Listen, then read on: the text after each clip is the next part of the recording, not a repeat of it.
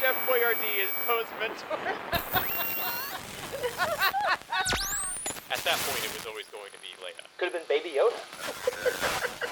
Wow, what a huge oversight. There's just a hole in the Death Star. Like, what the heck? You know, just like board that up or something, you know? Then jumped onto Wikipedia and was like, oh, there it is. I've refused to get on the Wook, as Jared lovingly refers to it. You're listening to the Star Wars Archives, a Youtini.com Patreon exclusive podcast. Your regular deep dive down the rabbit hole of the Star Wars universe. Discussion, analysis, Easter eggs, and obscure books you've never heard of. And now here are your hosts, Jose and Trevor.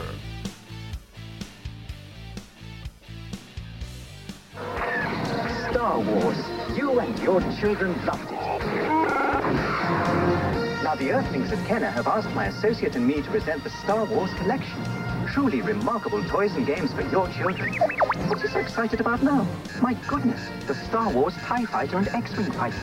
Now your children can relive our great space battles or collect our wonderful Star Wars companions with Kenner's Star Wars action figures. R2, it's a little new. Kenner's new radio-controlled R2-D2 anyone can command. Ah, the Star Wars land speeder that moves like it's floating. And here's Kenner's Death Star space station, 4 floors of action. A trash compactor, too. Listen, R2, that's the Star Wars electronic laser battle, a game of speed, reflex, and reaction. These and other toys in Kenner's Star Wars collection are sold separately. Batteries are not included. May the Force be with you, and your children.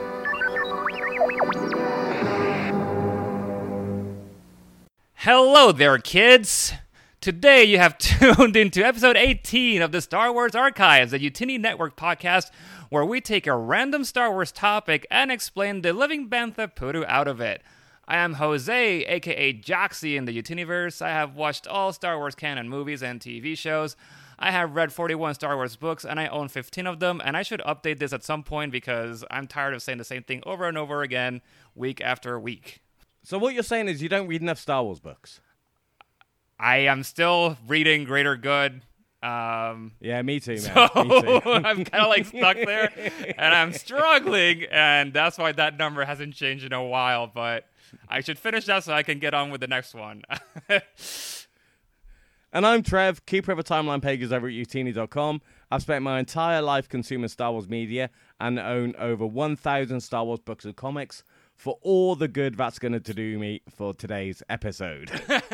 But for anyone joining us for the first time, this is a largely unscripted show where once we've decided on each episode's topic, Jose will do whatever research he needs, while I'll do as little research as possible, in this case relying purely on childhood memory. And we could talk about anything Star Wars, legends, canon, books, TVs, video games, and we're going to talk about none of those today. So, hopefully we'll keep you entertained and informed over the next hour. I mean, we might hit some of those things, but... Oh, no, we are. We'll see. I'm still me. I'm still me. Well, today's episode, today we're going to be talking about toys, and I think that is why Trev is so unsure about what we're going to actually be able to hit, because we just have to rely on toys to somehow then tangent back into the overall timeline of and connections to all the other stuff that he actually knows about. But today's topic was actually, and the reason why we're so unsure about it is because it was suggested by our very special guest today. So Frank, why don't you tell us who you are in Youtini and what you do and why you chose this topic that we're so unsure about. Yeah, I don't think I've ever been referred to as a special guest. Well, you are today. Yeah, Trevor, Jose, thanks very much for inviting me on. This is my, I suppose, my Youtini podcast debut, so to speak. Those drunken Christmas parties that we had, they don't count. Yeah, they don't count. They do not count. Yeah, I'm Frank. I'm part of the database team. As you probably tell from my accent, I'm from Ireland. I'm from Dublin. I work very closely with Trevor.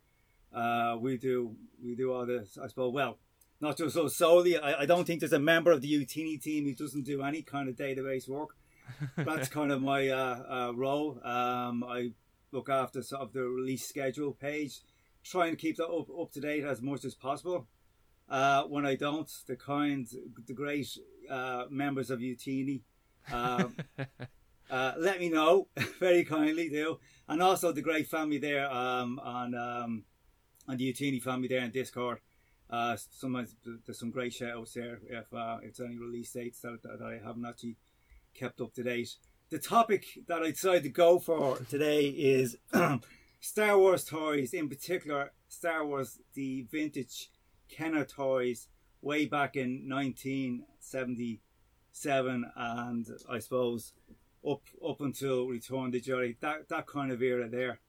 I suppose I picked that topic because Trevor and Jose, they asked me to come on the show, but they asked me to come up with a topic. So I was trying to rack my brain to try and think of a topic about, like, what can I, how can I give Jose and Trevor a run for their money now at the moment? Because forget about the books. I'm not even going to go that was into on the books. purpose. No, because yeah. So, but then I kind of think, no, look, I'm coming at this the wrong angle completely. I just won't be able to give these guys a run for their money. So, yeah, I just have toys, Star Wars toys. I know a lot about Star Wars toys. It brings back so many fond memories for being a kid. So I threw it out there. I think, Trevor, I don't know if you were a bit skeptical at the start, were you? But anyway. Well, because our niche is a deep dive into the obscure books and comics of the EU. So toys is a bit of a stretch, but we have a lot of nostalgia to share, and I've got my notes. I'm not slacking on this. I can make this. I can make this a thing.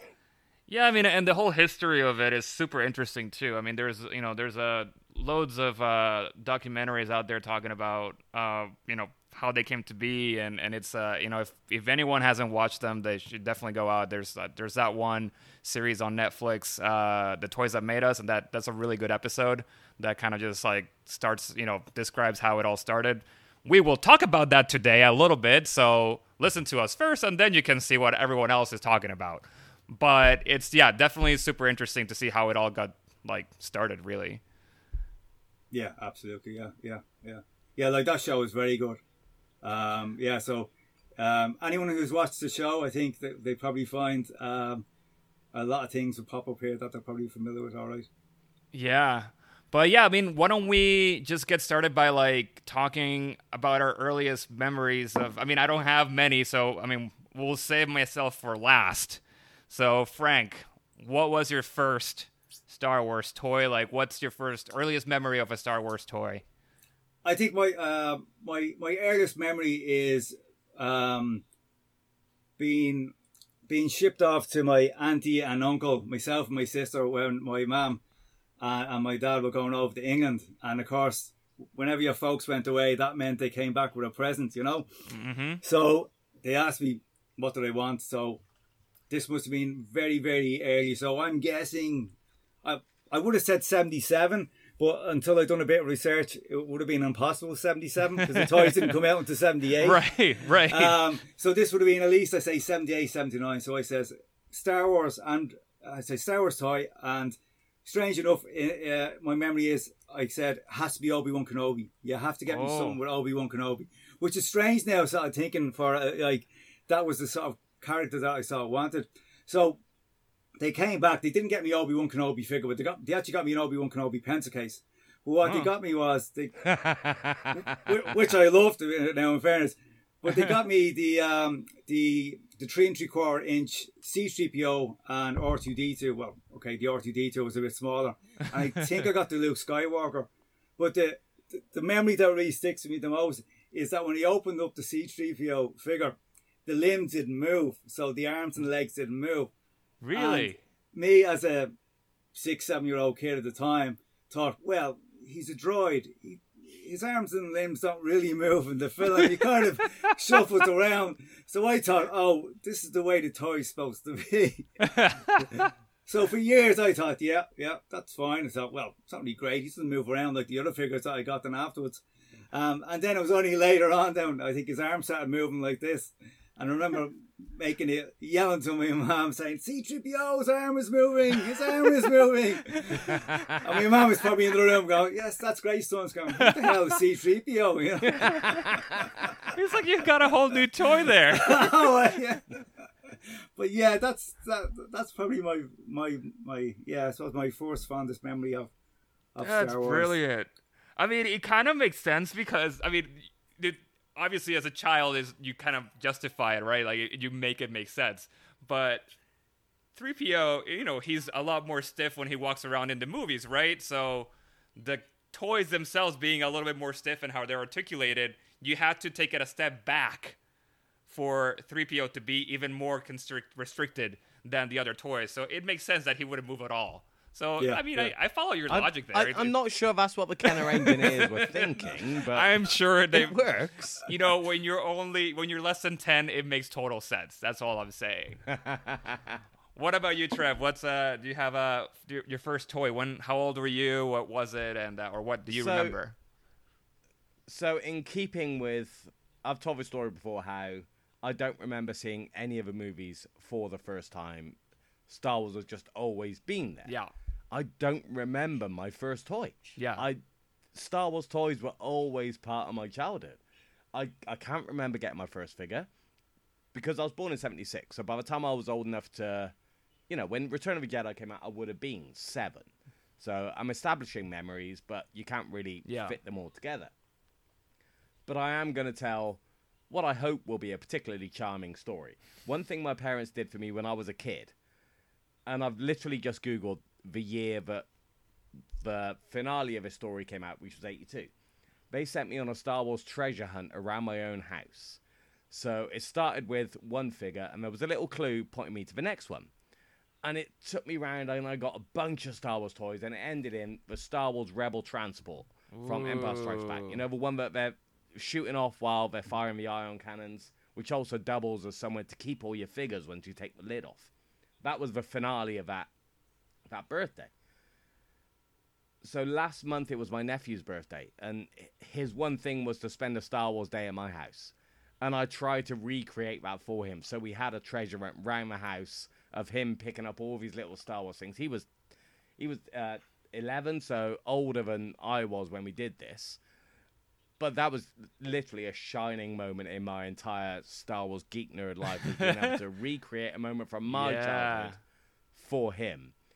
But honestly, I can't remember my first toy. I remember many things with the toys. I remember it snowed really heavily one year, so I got to use my Scout Walker outside and Snow Speeder. Yeah. I never had an AT-AT. I was never that lucky. I didn't have the AT-AT toy.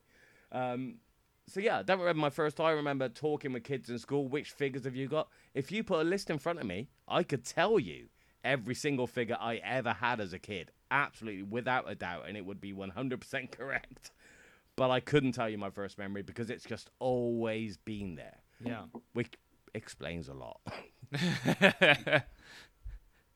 That's definitely... Come on, Jose, your turn. Was that? Your turn. When was your first toy?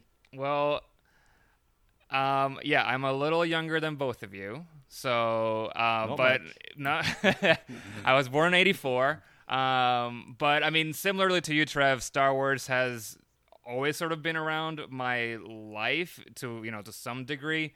So I don't remember. I don't even know if I had actually like Star Wars toys growing up. I may have, but I don't know. Like I know that I had seen the movies. Like my parents would play it. I do remember when they bought the VHS box set in the 90s. So like that, I do remember that, and because at that point I was closer to 10, so that's when you kind of really remember, like, have memories, right? But I got 10 in the 90s. Yeah, because I don't know when that box set came out.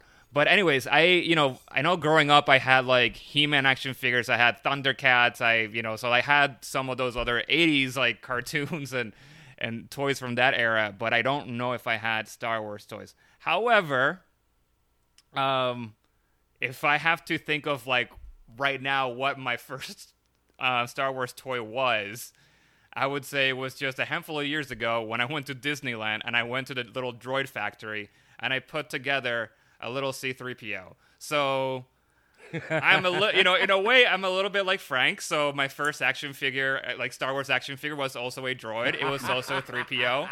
So, so we got some like, common ground there, right? I did go for Force Awakens C-3PO, so I gave him the red arm. So Cool, yeah. there was that. Which we've talked about in previous episodes about the whole story about the red arm and the Lego video games and the comic book, but we're not here for that today. No. And so yes, I mean that's the only one that I can think of. I've since then I have a few like Lego figurines, and I like collecting the minifigs because they don't take a lot of space and they're just kind of like fun to have. And of course, I'm still waiting for my Jackson action figure now. So I mean that takes it's something from 1977, so there's something there. But yeah. Well, that's a good point. So Jackson was the last Star Wars toy you bought. Frank, what was the last Star Wars toy you bought as a grown adult? Ooh, Black Series. Yeah, I've gone down that dreaded rabbit hole of the Black Series. That there's just no ending to it. So yeah, it was the Bo-Katan figure.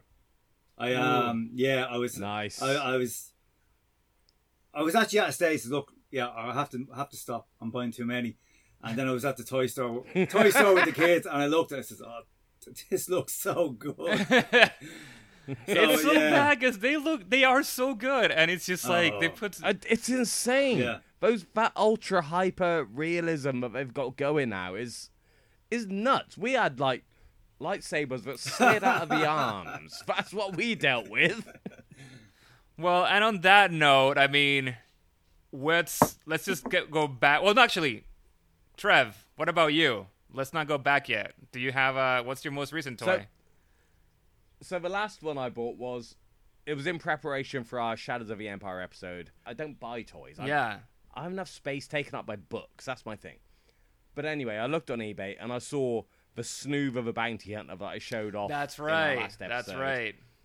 That's the last toy I bought. I don't buy many toys, but that is the last one I bought. So again, within the last month, I bought a Star Wars. Yeah. All right. And I think we have also asked our other Youtini members to send us some memory of their earliest toys and all that. And so we might be playing some of those throughout the episode. So why don't we just go ahead and start us out with, I think we got one message from Jared, right? That'll be it. Yep. All right. Let's play. Let's go ahead and play that now. What's up, Star Wars Archives? Jared Mays here, host of Legends Look Back. I'm so excited to get to answer the question about my first Star Wars toy. It's hard to know for sure. I got to see Star Wars in '97 for the special editions, and so I think we went straight from the theater to Walmart so that I could get my first Star Wars toy. I'm pretty sure that it was Power of the Force Boba Fett. This is specifically the Return of the Jedi Boba Fett, who has the Wookiee braid that hangs over his shoulder, and as soon as I got the toy, I pretty well lost it. I don't remember exactly when I lost this toy, but at some point I remember having a massive breakdown. I've lost Boba Fett, and thank you to my dad, who said, you know what, let's just go get you another Boba Fett. So pretty soon, I had a replacement Boba Fett, only to discover, after a couple of weeks, that I was able to find the original Boba Fett, which left me with exactly 2 Power of the Force Boba's Fett.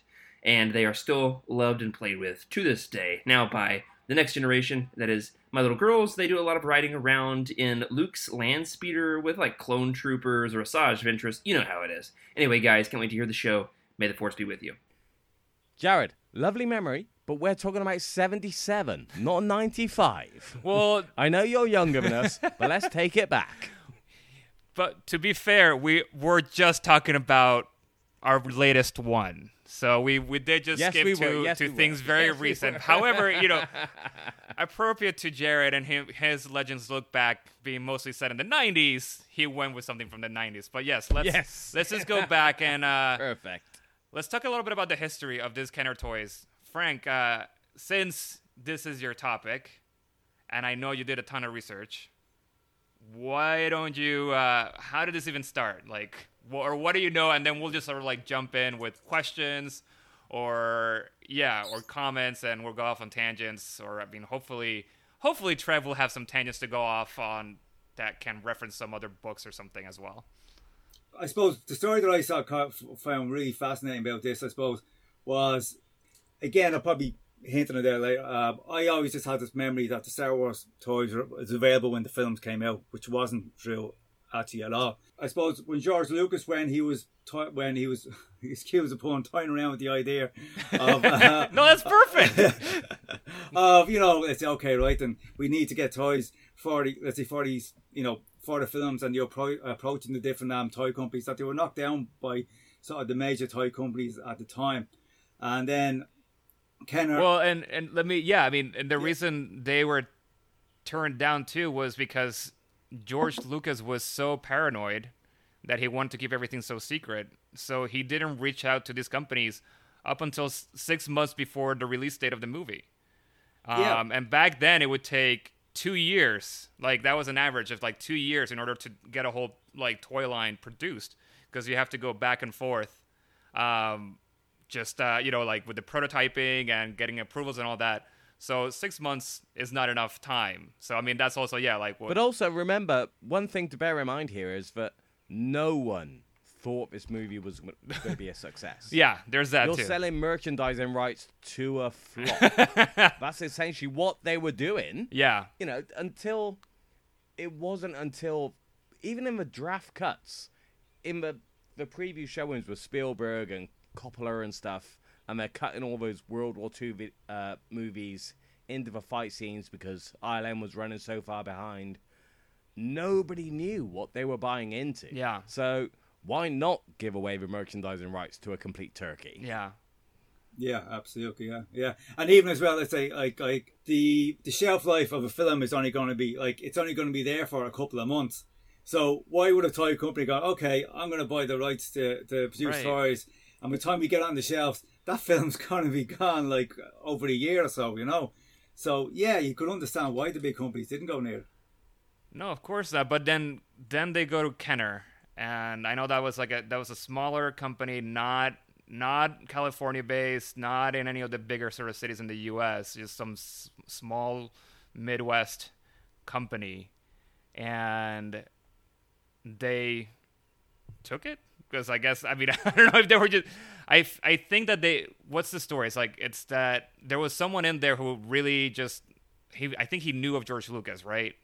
And I think that he had been following George Lucas's career, and I think he was just really excited, he was just really excited to get the opportunity to do this. So then they just had to convince, I guess, the president or CEO to just do this in 6 months. And it became an easy win for them. They're like, if we do this, great. If we do it and it fails, we haven't lost much. So let's take the gamble. Yeah. Yeah, because it's like back then you had not that I can remember that far back. Like, I know I am the oldest member of the Youtini team and all that, but let's say the main toys would have been, I suppose, they would have been 12-inch sort of roughly size. So you had like your G.I. Joes. And that's what everyone had. Yeah, G.I. Joe's, Action Men, Barbie, massive tanks. Yeah. And it was even $6 Million Man was yeah. That was before Star Wars, wasn't it? Yeah, it was. So they were... Yeah, absolutely, yeah. So they were 12-inch. What would we say around that? Or, let's say... Yeah, 12. I remember playing with them. Yeah, because you had Barbies and Kens and your G.I. Joes and all those. Yeah, they were about 12 inches tall.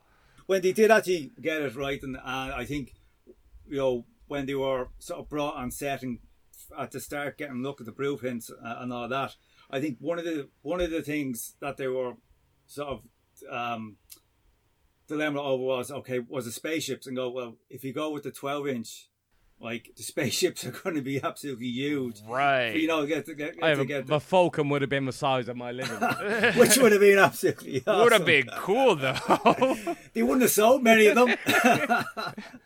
But I think the story that I thought was which I found really, really endearing, is how they came up with the size, the 3 3/4. Now, I can't think of the name of the hair person at Ken at the time, but they were sitting around the room discussing, okay, like how big is the toy going to be? And he just goes, oh, okay, it's going to be, and then he just paused and he went like this, and he got his thumb and his pointy finger. That's your pointy finger, yeah. The index finger, some people call it, but okay. pointy is good enough. Yeah, and he says it's going to be that size. And he went, okay, hang on. And then someone got the measuring ruler and measured it, and he goes, that's 3 3/4. And he goes, that's it. It's going to be 3 3/4. And I love that story now, because if you think about it, if some toy manufacturer was trying to make that decision now, they'd be getting all this data analytics from all over the place, trying to find, okay, what's going to be the optimal size of a toy, of a figure for a child to actually play with. And no, it was just off the cuff. It's going to be this size. It's like it's kind of different to what's out there at the moment, you know. Yeah. And I just love that story. I think that story is really, really. So just for reference, I've grabbed my last action figure, Snoove of a Bounty Hunter, off the shelf, and let's compare this to my finger. You guys can see this, listeners won't. It's not a million miles away. If you go down top of finger to base. Yeah. Well, it's not the size of the index finger. It's its size in between, stretching out your like going like this. So putting your thumb out and your index finger. No. So he goes like this. Surely not, because that's an inch short. Oh, you mean holding it? Yeah. Like He just that, went. Yeah. Exactly. So it's a space in between putting out your index finger and your thumb. Oh yeah, but anyone can make that space short. Well, yeah. So, but he just went like, let's just do it this size. Either way, it fits. And then they measure. It does fit. Yeah. And I mean, so no, I also do love that story, Frank. And I also, but I've heard that this guy he was just a really smart guy. He knew toys. Nowadays definitely they would go through so many probably months of research and analytics, like you said. But this guy just had that intuition of what would work. Because I've heard interviews with some of the people that worked with him, and they do describe him as someone who he was really smart. He's just he was a really big guy, but he just knew things. Yeah. And he would, I think he would describe toys as having a quality, and he would describe it as toyetic.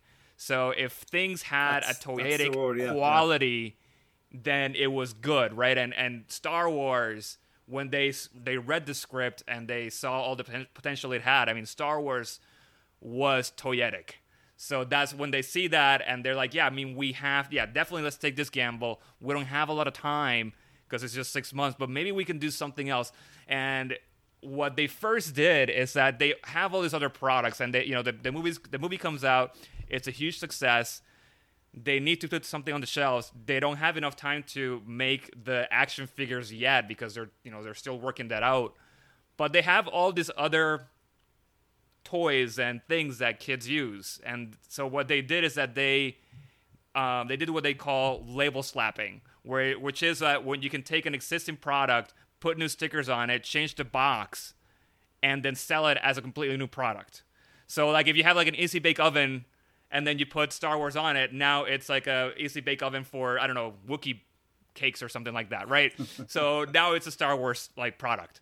So that's what they did first. They just went with board games and things like that were a lot easier to produce, much easier to manufacture, and get out on the shelves in the toy stores before they even released, or coloring books, before they even released the first action figure.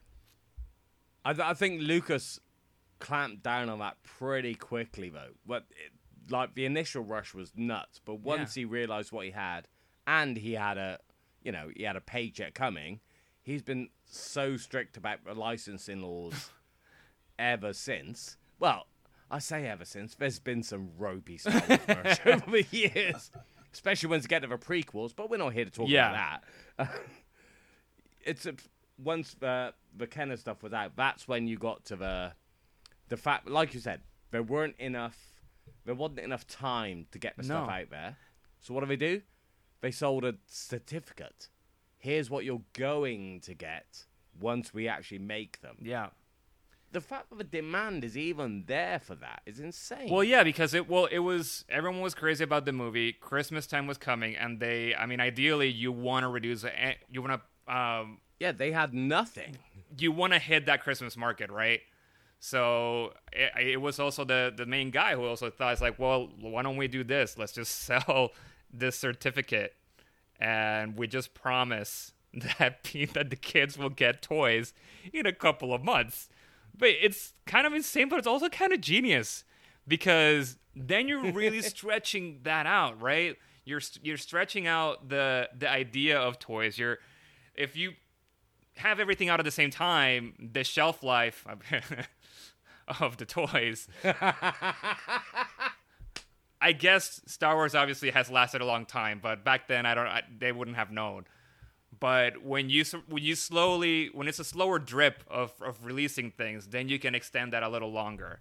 And in this case, they have all these random products out. Then they say, oh, now you will get toys in a few months. So it just builds up the anticipation, right? But let's talk about the money. Let's talk about the money, which is where it all comes from. Right. Because no one had ever done this before. No one had ever done this on such a scale. Right. George Lucas was desperate to get his movie made. Come on, what did he have to do to get it made? Well, tell us, Frank. Yeah. Well, let's say I suppose it's always been well sort of known anyway that he made this so that he didn't sell all his rights to the movies.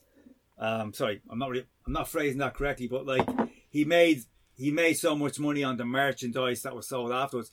But it was only when I was doing a bit of digging around there that the deal that he actually made with Kenner wasn't really, let's say, he didn't really have a great.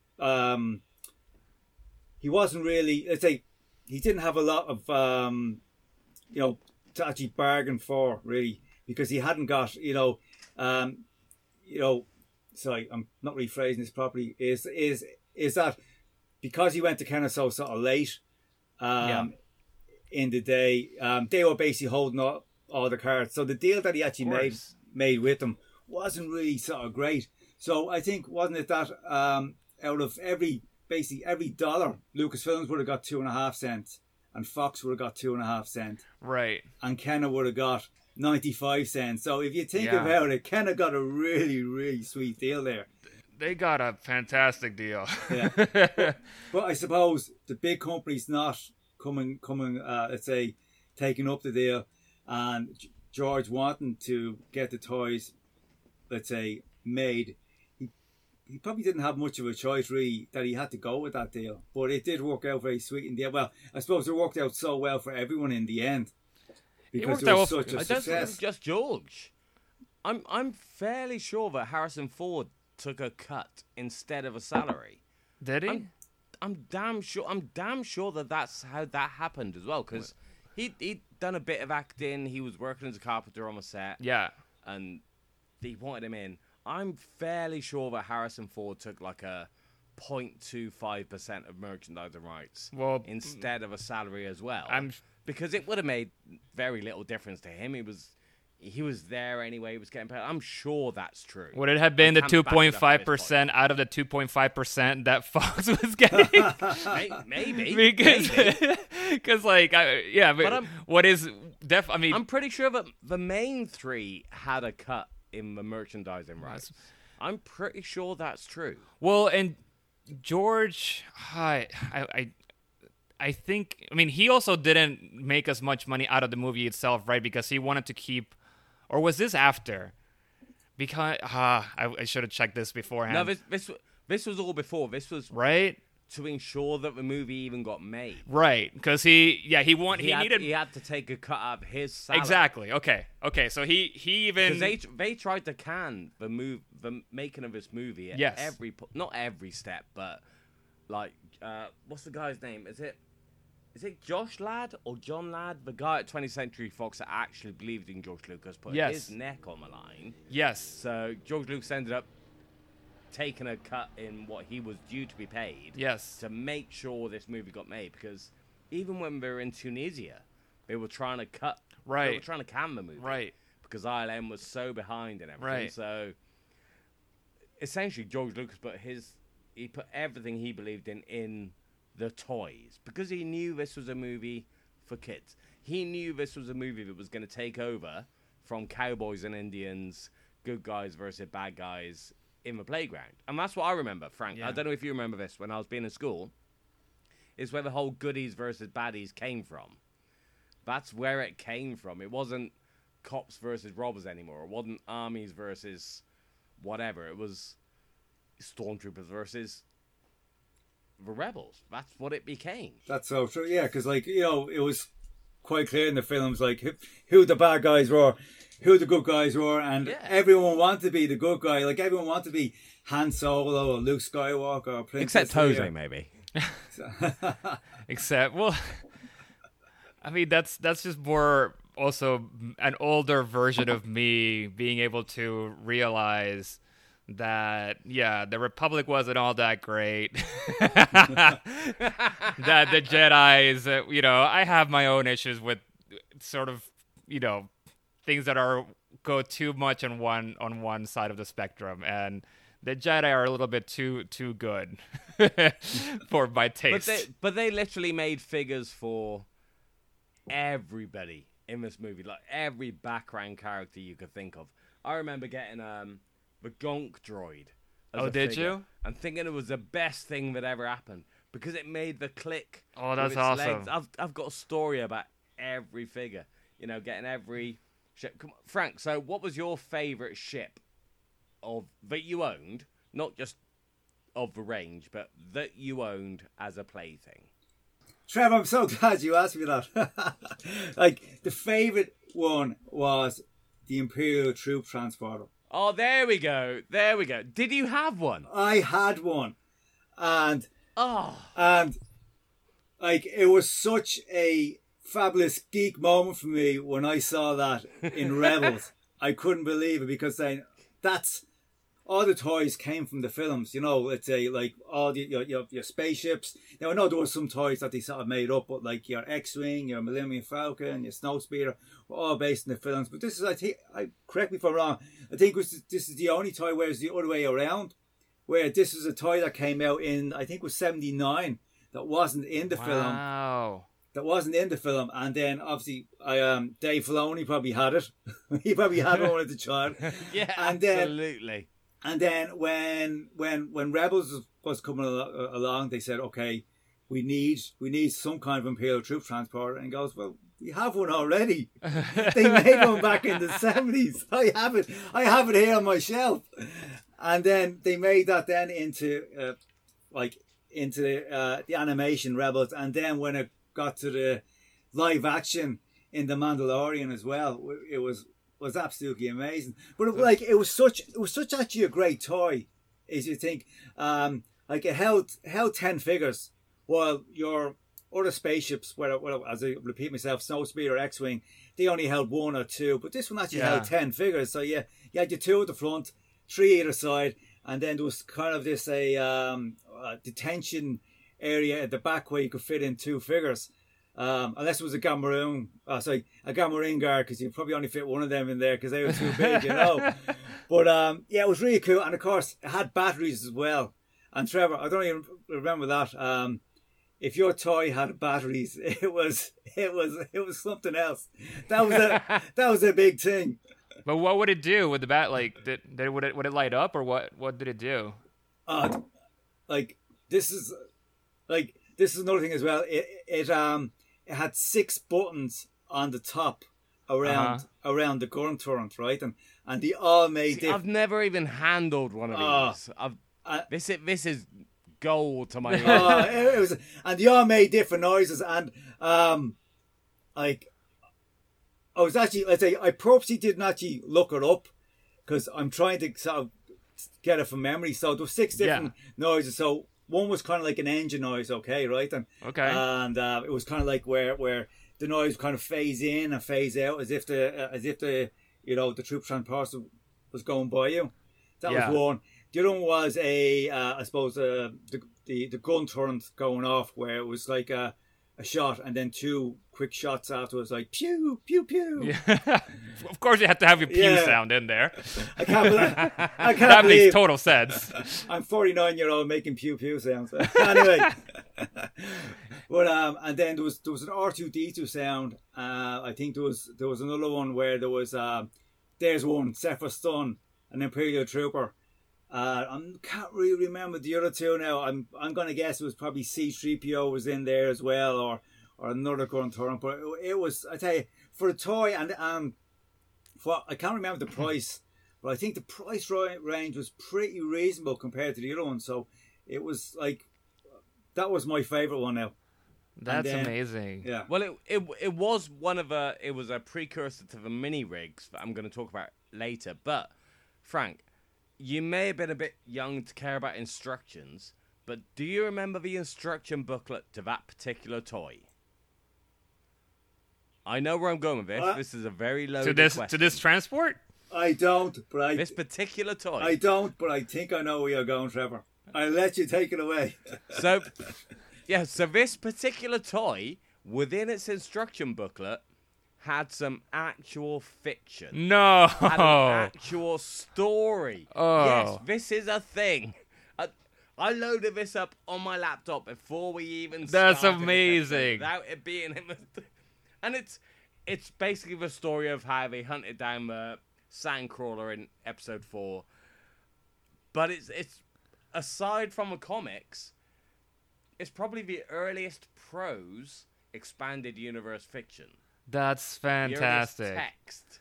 That's fantastic. And all it is the guys going on, and everything's covered in trademark logos, and things are italicized and capitalized, but it's a thing. It's an event in expanded universe history. That's really cool. I didn't know. And this. like you say, to then see this thing in Rebels and Mandalorian.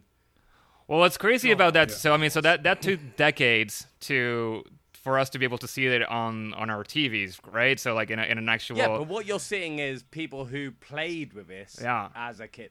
People who played with this as a kid and then find themselves in Star Wars, working with Star Wars. Of course they're going to do this. And it's not that uncommon, right? Because now this is maybe a good time to bring up another toy from back then that had a little bit of an interesting backstory, right? And we're talking about Boba Fett. Because Boba Fett had not been in the movies yet. He is introduced in the Christmas special, right? Holiday special, sorry. But he's introduced there in that cartoon. And then there's this elusive toy, right? There's this one toy for Boba Fett that is announced. Frank, what do you know about this Boba Fett toy?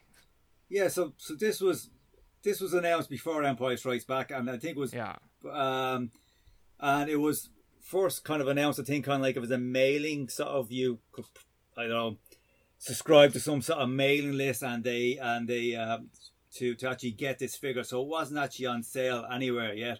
And the unique thing about it was that the rocket on the back of like his rocket pack would have wherever you press the button, and it would have fired off the as happened in Return of the Jedi, it would have fired off the missile off the top of his pack.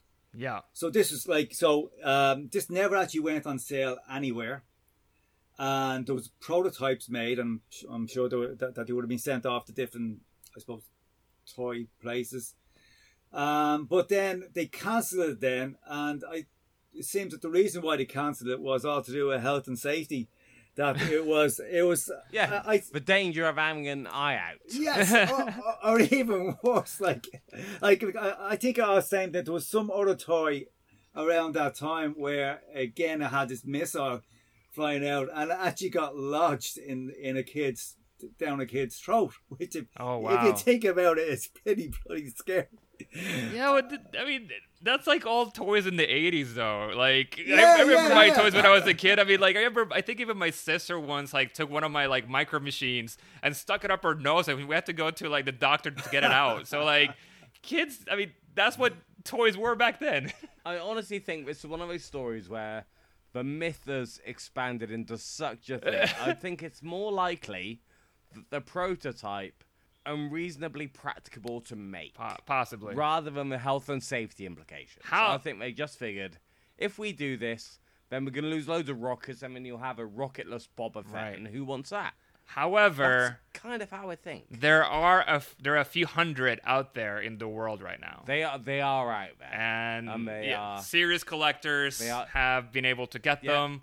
I know that there's some people some of these people that make like custom toys, so you can also get that. I don't know if like this. I imagine Elon Musk owns all of them. I mean, he could. But yeah, so there's a few hundred out there in the world. You can get some of these ones that like custom toy makers make, but for Star Wars, I mean, that's just this DIY type of toy making. I think that just goes with what Star Wars is, because even when they had to make that first, we're kind of jumping a little bit all over the place here, but there's this other story that I really like from when they were pitching the whole idea or the toy line, is that they got this little action figures, or this little figurines from a Fisher Price like construction set, and they carved them up, and then they put like spackle on it or whatever, and a putty. And then that's how they make all the first like few figures, just to show them to to Fox and Lucas. And so as that they molded the stormtrooper helmets and all that just by adding stuff to this construction workers. However, when they were about to leave, they realized, oh, we need some Jawas, right? And us being Youtini, I think we have to talk about the Jawas here. Youtini! Exactly. Youtini! Insert clip right there. But they cut it up and they make the little Jawa, and they were looking through the whole toy factory trying to find the right little robe, and they couldn't find anything. And one of the guys, he looks down and he was wearing brown socks. So he actually took his shoe off, cut his socks off, and he covered the little Jawa with his brown sock, like just a little bit of socks. And that's how they presented the toy to Fox. It was his stinky sock wrapped around a half construction worker. That does not surprise me. But then, which is it that's more valuable now? The vinyl Cape Jawa or the cloth Cape Jawa? It's the vinyl one, isn't it? No, because this is a thing. Yes. One of them is ridiculously expensive. Well, and one of them is, I'm sure it's the cloth one that's expensive. That's what's So crazy. the dirty sock one is the expensive one. Well, that's what's crazy about all this, this first few years of toys. And Frank, maybe you can talk about this a little bit more. But what I know is that, they were, before a new movie came out and then there were more characters to be released, right? They just keep releasing the same figures over and over again, but they would sometimes have a little bit of a refresh. And this is also where big time collectors go crazy, right? Because you can get the Luke that was blonde, yellow blonde, and then a few years later you have the one that is a little bit more of a dirty blonde look. So you have different versions of each figure. So did you have multiple Lukes on your end too?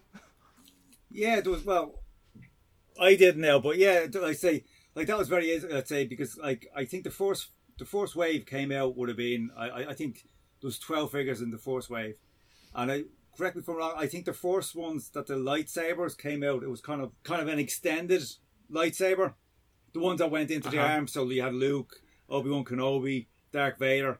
So Luke with a yellow lightsaber. Yeah, Luke had a yellow lightsaber? The first Tatooine Luke had a yellow lightsaber out through his arms. I didn't know this. Yeah, and I think then, and sometimes let's say there was different waves of these where sometimes the color of the especially Luke's hair was kind of different, and even the Han Solo figure I think as well. There's different heads as well. There's one where his head looks like it's too big for his body kind of thing. It's kind of weird, so there's all these things. let's say there's all these different ones, and so like they'd be big collector items as well. But I think one of the big ones was that they had this they had a cantina sort of play set, I think, and in it they had 4 figures. So you had you had Walrus, Hammerhead, Greedo, and Snaggletooth. Yes. Sorry, Frank. I'm just gonna stop you there. The same as a child of the 70s, as much as I know these species' name, in my head they are still what they refer to on the card back. So it's not an Arthurian, it's a Hammerhead. It's not Pondo Baba, it's a Walrus. I have to get past this every time. Very good. I didn't even read. Sorry, I was just doing the exact same thing there. I was just reading off. Yeah, that's what they were, Yeah. And I think this is a real sort of collector's item. Is the Snaggletooth was a normal size figure, and he was in blue, but then they actually changed it then because they changed it to a smaller figure in red, and that was actually based off that character appeared in the holiday special. So the smaller one was actually more based off the one that was in the holiday special rather than the one in the film, which is sort of strangely enough as well. We're talking about Snaggletooth. That's how the card back read, isn't it? That's Snaggletooth. But the species is a Snivian, as we all know now in the expanding universe. And for people who aren't familiar, who may be more familiar with the comics or anything like that, Griff from the Old Republic, the Knights of the Old Republic comic series, he's a Snivian, aka a Snaggletooth. So that's the alien that we're talking about here. I just needed to, do my thing and point that out. Yes, thank you.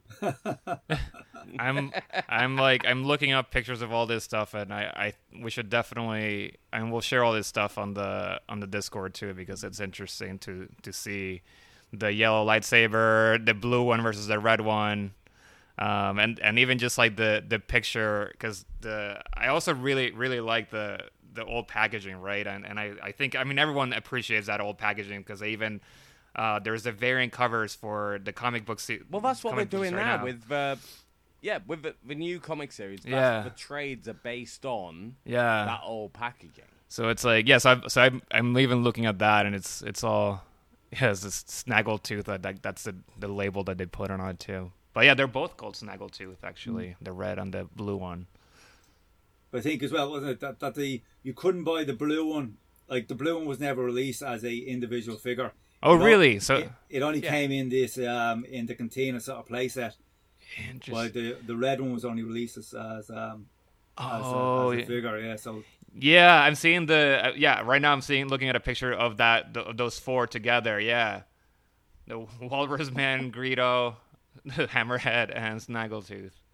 Interesting. Yeah, we'll share all this. But I want to jump forward to a couple of other figures that are really prominent right now. Yes. Which is Forlom and Zuckuss. Okay. Yes. So, yes. The Gand and the Droid Bounty Hunter, right? Do you remember these figures, Frank? Zuckuss had the cloth velvet. I do. Undercoat. I have both of them. Yeah. I remember them both. Yeah. But they were mislabeled. They were? Because no one knew which was which. Okay. So when you bought these figures, Zuckuss was labeled Forlom. Forlom was labeled Zuckuss. Okay. So you saw them in The Empire Strikes Back. Yet the names were never clarified. Nobody knew which one was which. And everyone knew in the business that Forlom means for the love of money. Okay. But based on their appearances, no one knew which one was the droid and which one wasn't. So the toys were mislabeled.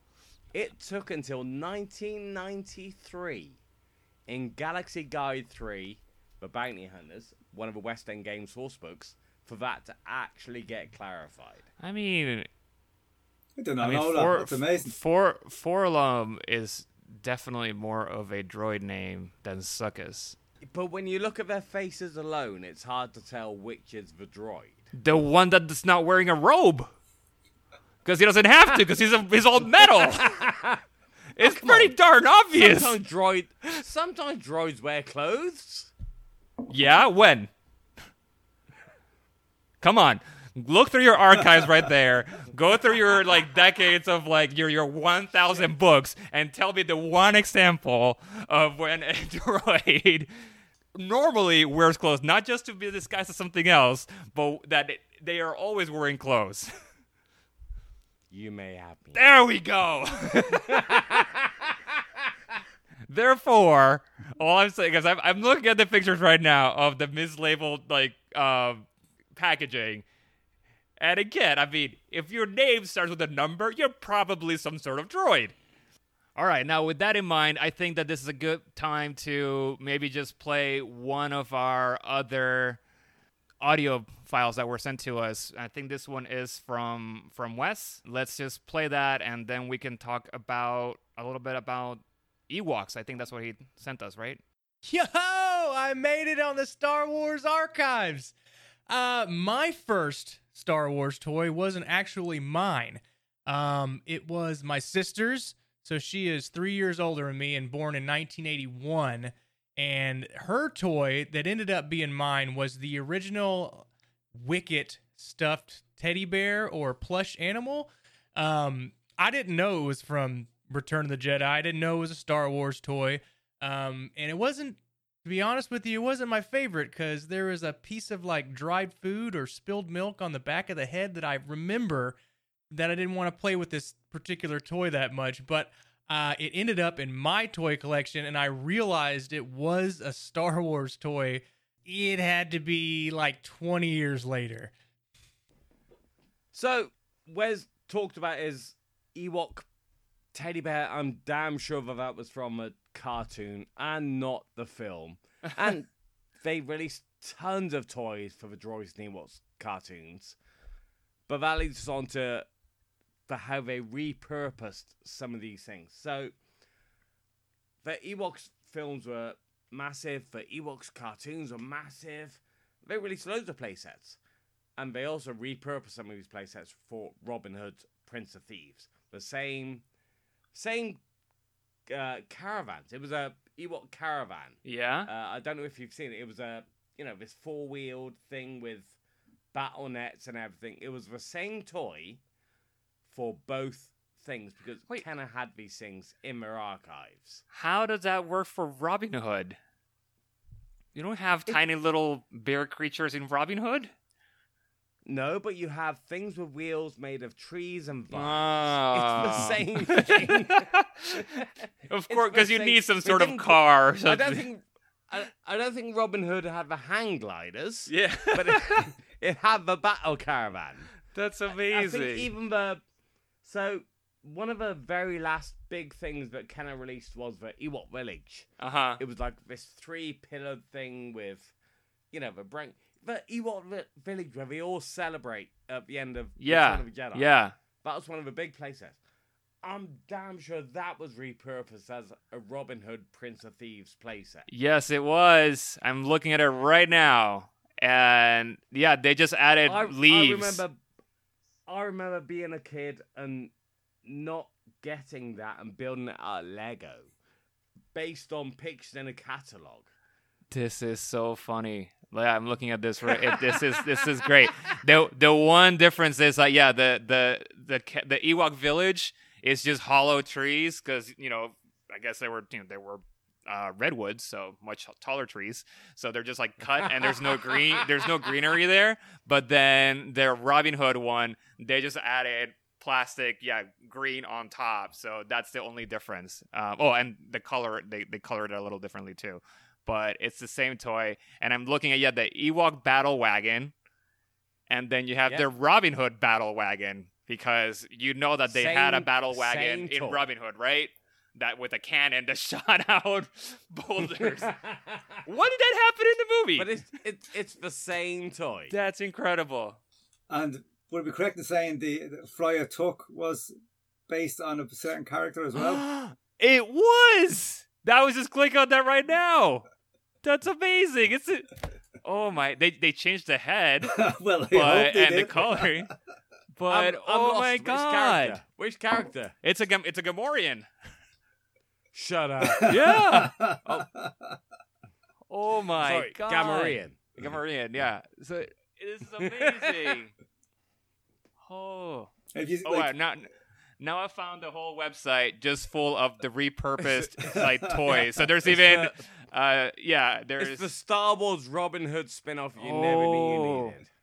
There's the Battle Wagon / Sherwood Forest playset. There's the Robin Hood Battle Wagon. Yeah, so that one, Friar Tuck. And there's even a Batman Sonic Neutralizer that is also a Star Wars product. So, hey, wait, what now? Yeah, there's a Batman thing. Oh, and there's we're a doing Butch the this live, Sundance huh? Kid that's also a Luke Skywalker. What? Explain. Well, supposedly it's We're doing this live on air. Yeah, no. No, there's so there is, okay, I'm going to read this. There is a Sundance Kid figure issued as part both of the Butch and Sundance Kid and Real West product lines, and they have a striking resemblance to the noggins of both original and Bespin Luke Skywalker figures issued in 1977 and 1980 respectively. So they just have a little bit of a, that one has a cowboy hat, but it's the same sort of mold for the head. They just like colored it differently. So it's that's a stretch. That's pretty. Looking at the pictures, yeah, I mean, of course they're gonna reuse like molds for heads and stuff if they can, right? They're not gonna like that would make sense, but it's not as simple as just changing the box like they did for Ewok Battle Wagon and and the Forest playset, because that's or the Friar Tuck action figure. That one's actually really funny. I will send you these pictures. It's pretty incredible. Bad. That's great. Well, Trev, do you have anything else about Ewoks that you want to talk about?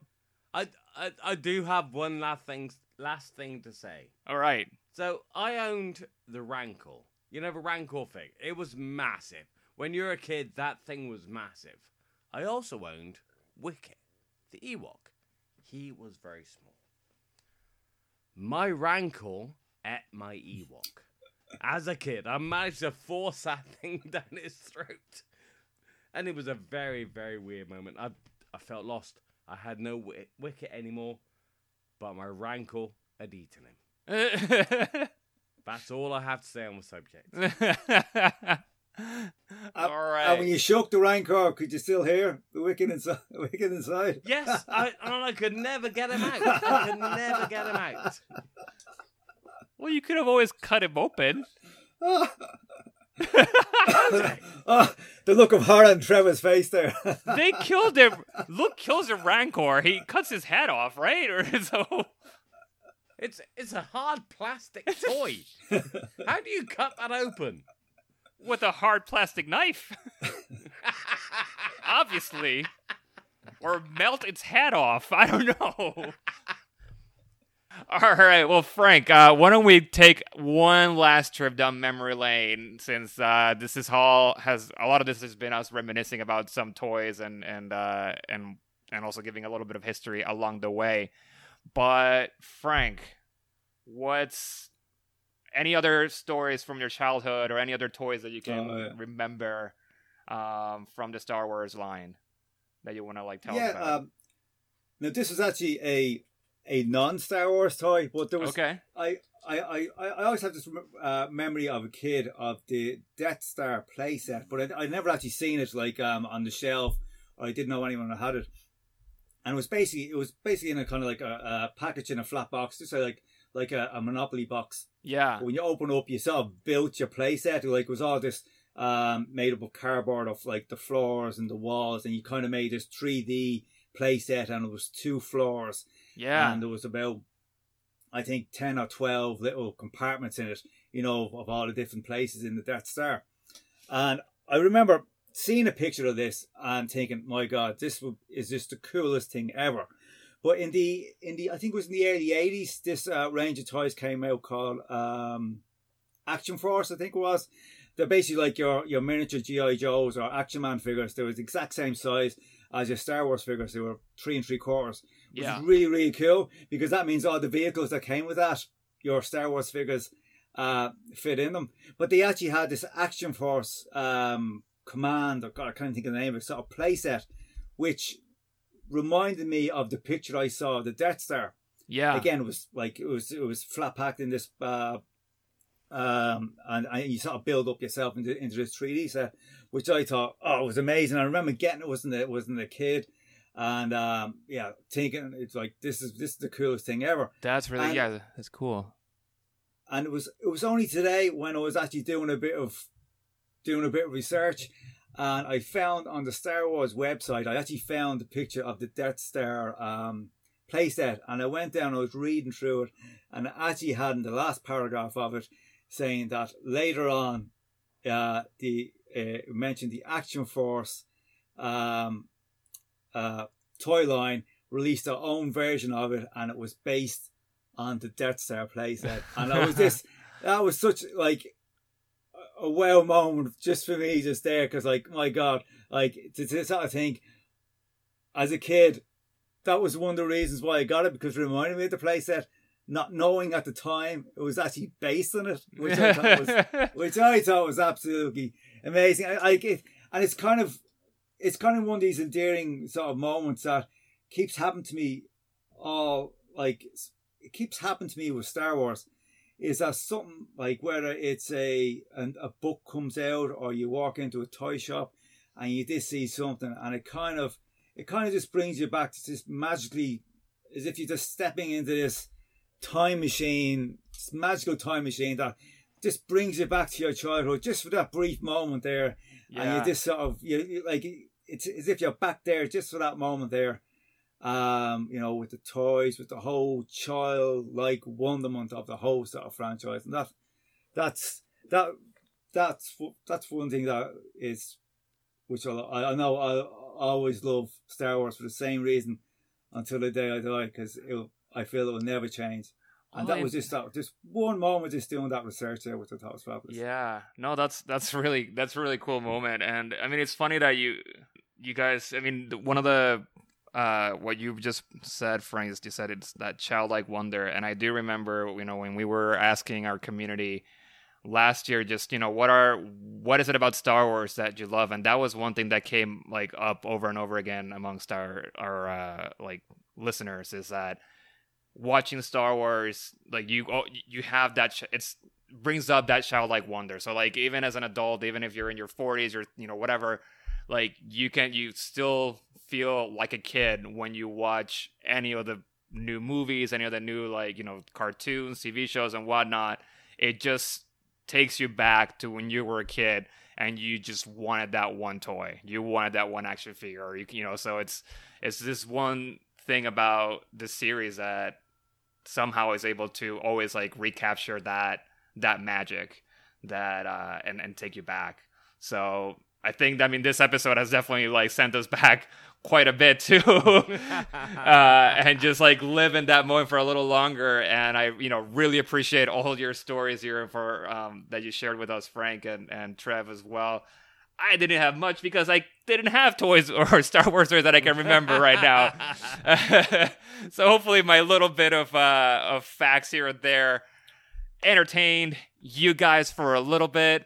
But we're at about an hour mark, maybe a little bit over. So let's just ramp things down and let's just talk about what we have coming up next. Trev, what are some of our next few episodes, or what are we talking about next time? So we're going to do an episode on Lobot and Lando. There's a lot, legends, canon, that we could delve into there. So we're going to do it all of the above. Lobot and Lando. So we got the two L's in there. We should. If we only keep it on legends, we can. You say it much better than me. Well, I'm just thinking about how we always title our episodes with like the same letter, and Lobot, Lando, Legends, and L3. Yeah. So, what do you think about that, Frank?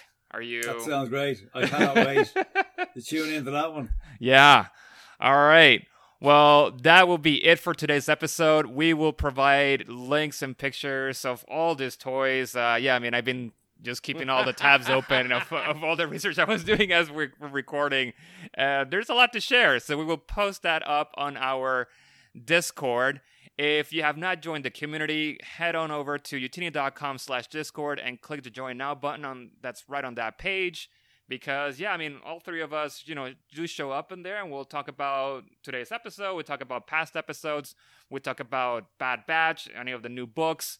But it's all in there, so definitely join the community and just join the conversation. Also, we want to remind you all that we are available in all your podcast apps. So go ahead and give us 5 stars and recommend us to all your friends. And if you can't wait until the next episode, go to Youtini's Patreon. That will be patreon.com/Youtini. And you can sign up and get our episodes 3 months in advance, in addition to a whole bunch of other Youtini exclusive podcasts. There's some good stuff. I just want to point that out. There's some good stuff going on over Patreon. Yeah, there's some good shows, I think. We do a good job at Youtini.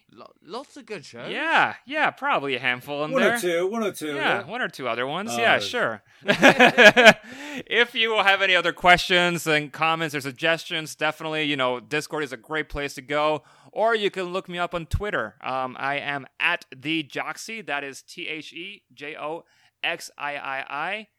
Frank, are you on Twitter, or where can people find you? No. Discord would be the best place? I'm old school.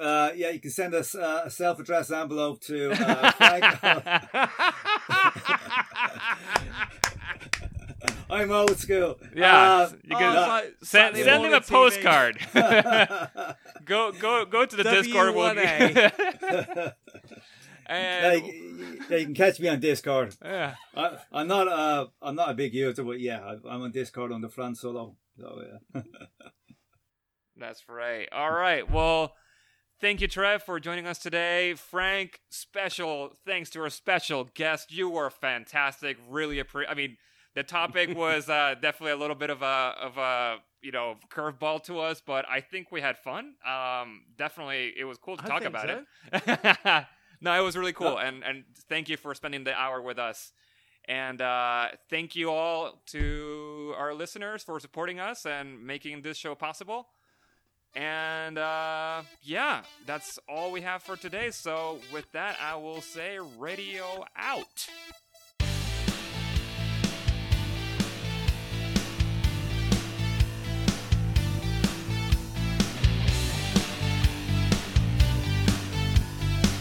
There is no hatred.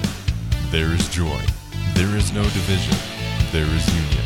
There is no apathy. There is passion. There is no gatekeeping. There is community. This is the Youtini Star Wars Fan Code. Embrace it, live by it, and above all, trust in the living force. That's all for this week. Join our community and surround yourself with like-minded fans by visiting us online at youtini.com. Until next time, may the Force be with you.